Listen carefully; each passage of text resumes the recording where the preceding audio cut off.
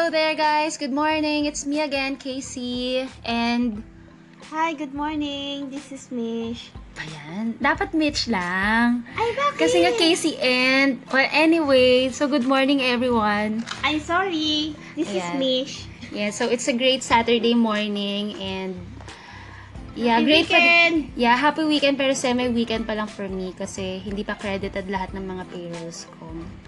But it's a great day. So, yeah.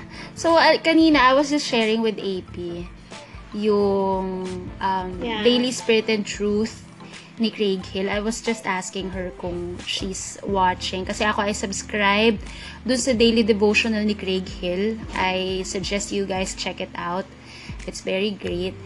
So, this week, ang theme niya is all about offenses. So, I really like yung devotional kahapon. It's all about how do we deal with people who sinned against us. What's that title? Yung Daily Spirit and Truth.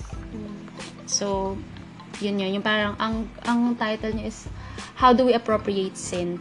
Like, halimbawa, kasi dun ang verse dun sa Bible, it says in Matthew, na parang if a brother sinned against you, parang you should deal with him in private and all that. Na kapag, if he listens, you gain the brother. If he doesn't, bring it to 2 or 3 witnesses on the account of 2 or 3 witnesses, ganyan. Tapos pag hindi pa rin nakinig,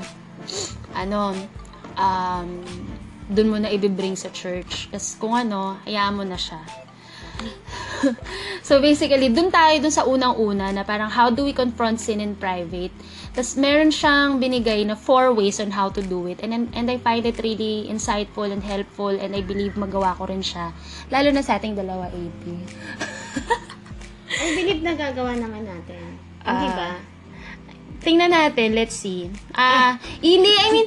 I-share ko nga yung 4, pero i-list ko muna kasi I don't think I remember everything correctly. Pero yun nga, the first one is that we should approach the person in humility. Kahit na tayo yung na-offend, na parang let's always think na probably they're seeing something we're not. Na parang hindi naman talaga siguro nila yun, na parang na parang baka mamaya yung point of view mo lang yung mali. Kumbaga parang let's always assume positive intention dun sa tao. Para at least when we approach them, we're not approaching with a pointed finger na ikaw AP, lagi mo akong kinukulit. Ganun ganyan. Agree. Yeah. So yun. So parang approach the person in humility. When you have that stance of humility, parang you'll be aware on how kung paano mo siya approach. Tapos parang isipin mo rin, how do you want to be approached by someone you've offended? Na parang gusto mo ba na ikaw din is parang bubungangaan ka and all that pag ikaw naman yung naka-offend. So parang gano'n. So that's one. Approach the person in humility. Okay. Tune in for the next.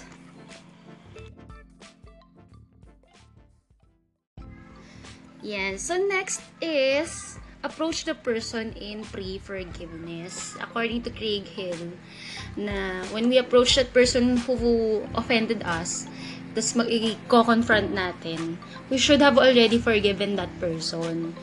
Na parang, kasi normally when we confront people, parang, we want to hear them oftentimes na mag-apologize and para to make it right with us. Pero the more healthier way of doing it, actually the more godly way of doing it is that even before pa nating i-approach yung person who's offended us, we should have already dealt it first with the Lord. Na yun yung lagi nating AP, 'di ba? Yung kapag may yung natutunan natin sa ancient path na whenever there's anything bothering us, talagang to the point na nagiging joke na namin. Pero it's really true. It rings true up to this day na yun nga, whatever concern, whatever is parang nagpapaka-restless ang heart namin. Ang namin dyan is let's bring it first before the Lord. So, 'di ba? So just like anything na may nag-offend sa atin, we were wounded, we were hurt, we should always bring it before the Lord first. And ayun nga, according to Craig Hill, na parang let Jesus, let the Messiah heal that wounded heart of yours. Even para through that, it would be simpler for you to give forgiveness na rin dun sa tao na nag-offend. So, any thoughts, AP?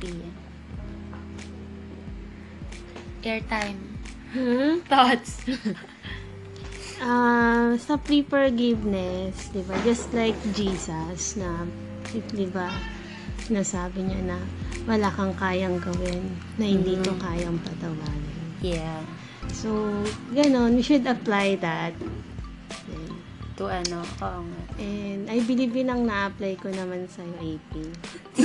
Sa'yo lang. Sa akin Pero of lang, course, no? hindi lang sa kanya, sa lahat naman ng mga tao sa paligid ko. Yes. Thank you so much, AP. Yeah. So, ayun nga, na parang if we Christians are aiming to be like Christ, so since si Jesus, parang He's forgiven us even before we ask for forgiveness. So, parang we should also do the same. Okay? Yeah, so, next.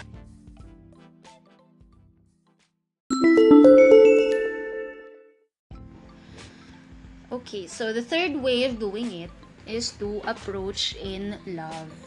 It's about, speaking the truth in love, na dapat love would always be the motivation.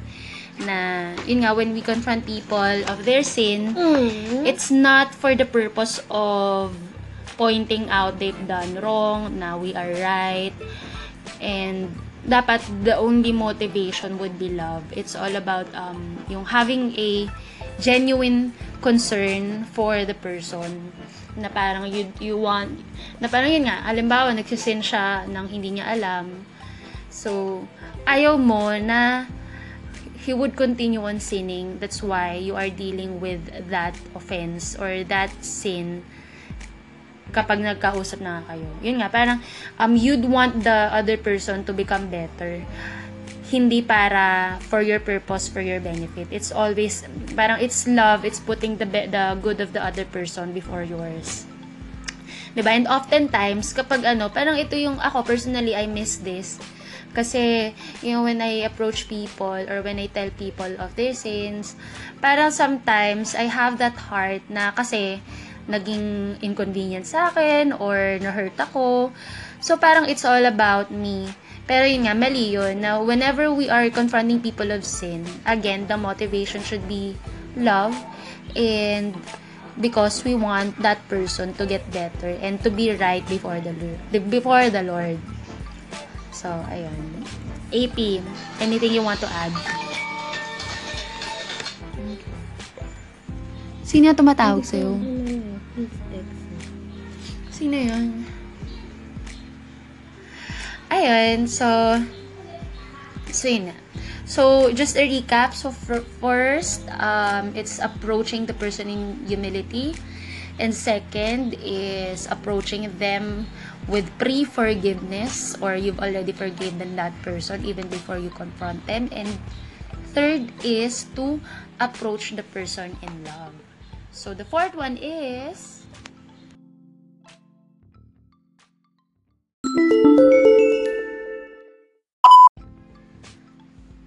okay, so last but not the least, okay, the fourth way on how you can confront people of their sin is to approach them with 100% truth. Meaning, unloading your gun. Na talagang lahat, sabihin mo na, wag nang hindi kalahati, hindi sobra-sobra. Yung 100% truth. Na ba? Minsan, hindi sobra-sobra. Ito talaga. Hindi. Yung parang baka hindi ka naman na-open doon, binring up mo na din. Ganun. Basta kung lang. But, siyempre, hindi mo sasabihin, AB, kung hindi. Hindi, malay mo ba? So, yun nga, 100% truth, na hindi ka magtatago na, next time na lang yung isa lang muna. Sabihin mo na lahat. One time, big time. Yes, one time, big time. Kasi total naman, if you followed the first 3 steps, mas magiging simpler or much easier itong 100% na to. Kasi I know na there are offenses na parang ang awkward i-bring up, or parang sometimes we're thinking na is it even worth it na sasabihin pa. Pero yun nga, if you're going to approach that person in humility, if you're going to approach that person in pre-forgiveness, if you're going to approach that person in love, so yung truth na yun, it would be simpler basta pinalo mo yung first 3 steps. So talagang i-unload mo na lahat. Kasi nga, what happens is that kapag meron ka pang left unsaid na any offense that you're hiding in your heart, mag-grow yan into, just like a seed.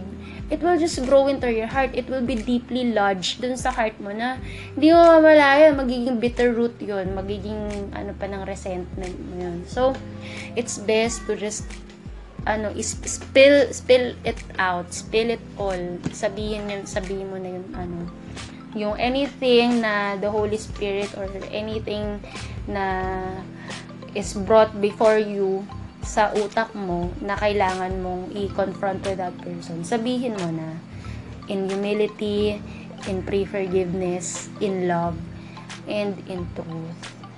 So, ayun. And anything you want to add, AP?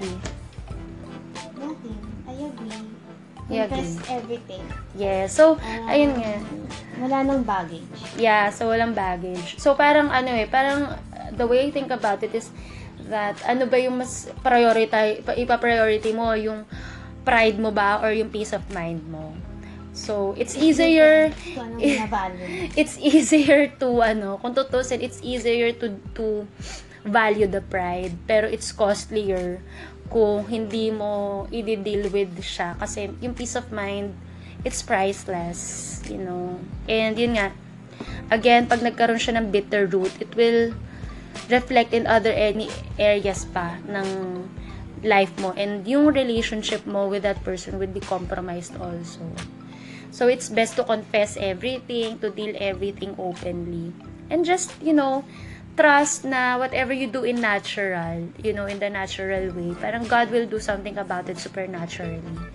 Just be faithful in doing the natural things that God wants you to do. Diba, AP? Do you agree?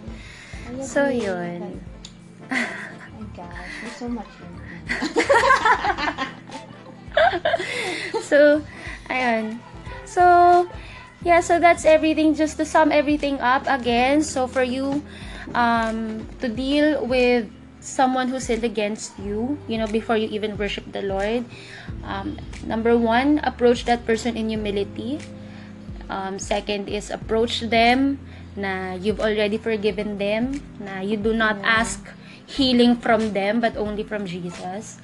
And third is to approach that person in love, always looking after. Wait, hindi pa. Summary nga to nung Okay.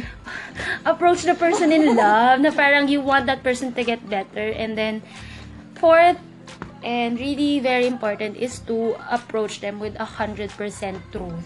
Na parang leaving nothing behind. Everything should be, published or na talaga, exposed. So, yun. Next. And, not to do it. 10 seconds na lang. Not to do it. Next. How not to do it. So, another na we wanted to bring up is kasama rin to dun sa devotional na sinend ni Craig Hill. It's how not to deal with sin. And yun. It's the opposite of confronting or healthily confronting sin is to gossip, na parang instead of telling that person directly about the offense or the sin, what you do is to tell 5 other people about it. So that is just plain wrong. It's a sin against God, and it's a sin against other people. Na parang if you are unable, or if you cannot deal with the person or tell that person straight to her face yung thing na yun, so you don't have any right to actually discuss it with other people. Kasi that just makes you a chismosa or a gossiper. So it's not really productive. It's not the wisest thing to do. It's actually foolish. It's actually a foolish thing to do. And walang benefit. It only corrupts relationships. It corrupts you. Parang ikaw, you're just breeding sa heart mo, nag-breed. When you gossip, you just breed bitterness, you breed lies. Syempre, kasi may tendency na if you have so much emotion, yung puso mo, iba na yung nasasabi, 'di ba? So, it's best na talaga, first, you bring it before the Lord, and then second, dun sa person involved. And, ayun nga, sabi naman sa Bible, if after confronting that person, if he or she did not listen, that's the time na you can get other people involved na. Pero kasi, normally, ang nangyayari sa atin, we got other people involved first before yung person. So, and that is just plain wrong. That's sheer disobedience of what Jesus said. So, yeah. That's it. I hope you find that helpful. Do you find that helpful, AP? Yeah. So, yeah, it's great to be reminded of those simple truths. Simple yet hard truths din. And sa gossip, dapat ipoprotect natin yung image ng Other person. Yes, tama. Kasi nga, you want to, if you really love that person, no? Na parang you Siyempre, don't want other people. makaka-form ng ibang image yun sa kanila. Yes, tama. I agree with your point, AP. Yeah. So, yeah. Everyone, I hope that's helpful. So, tune in again sa next na AP sessions. Okay. Have a great weekend, guys. I hope that inspires you to love God more. Bye! Bye!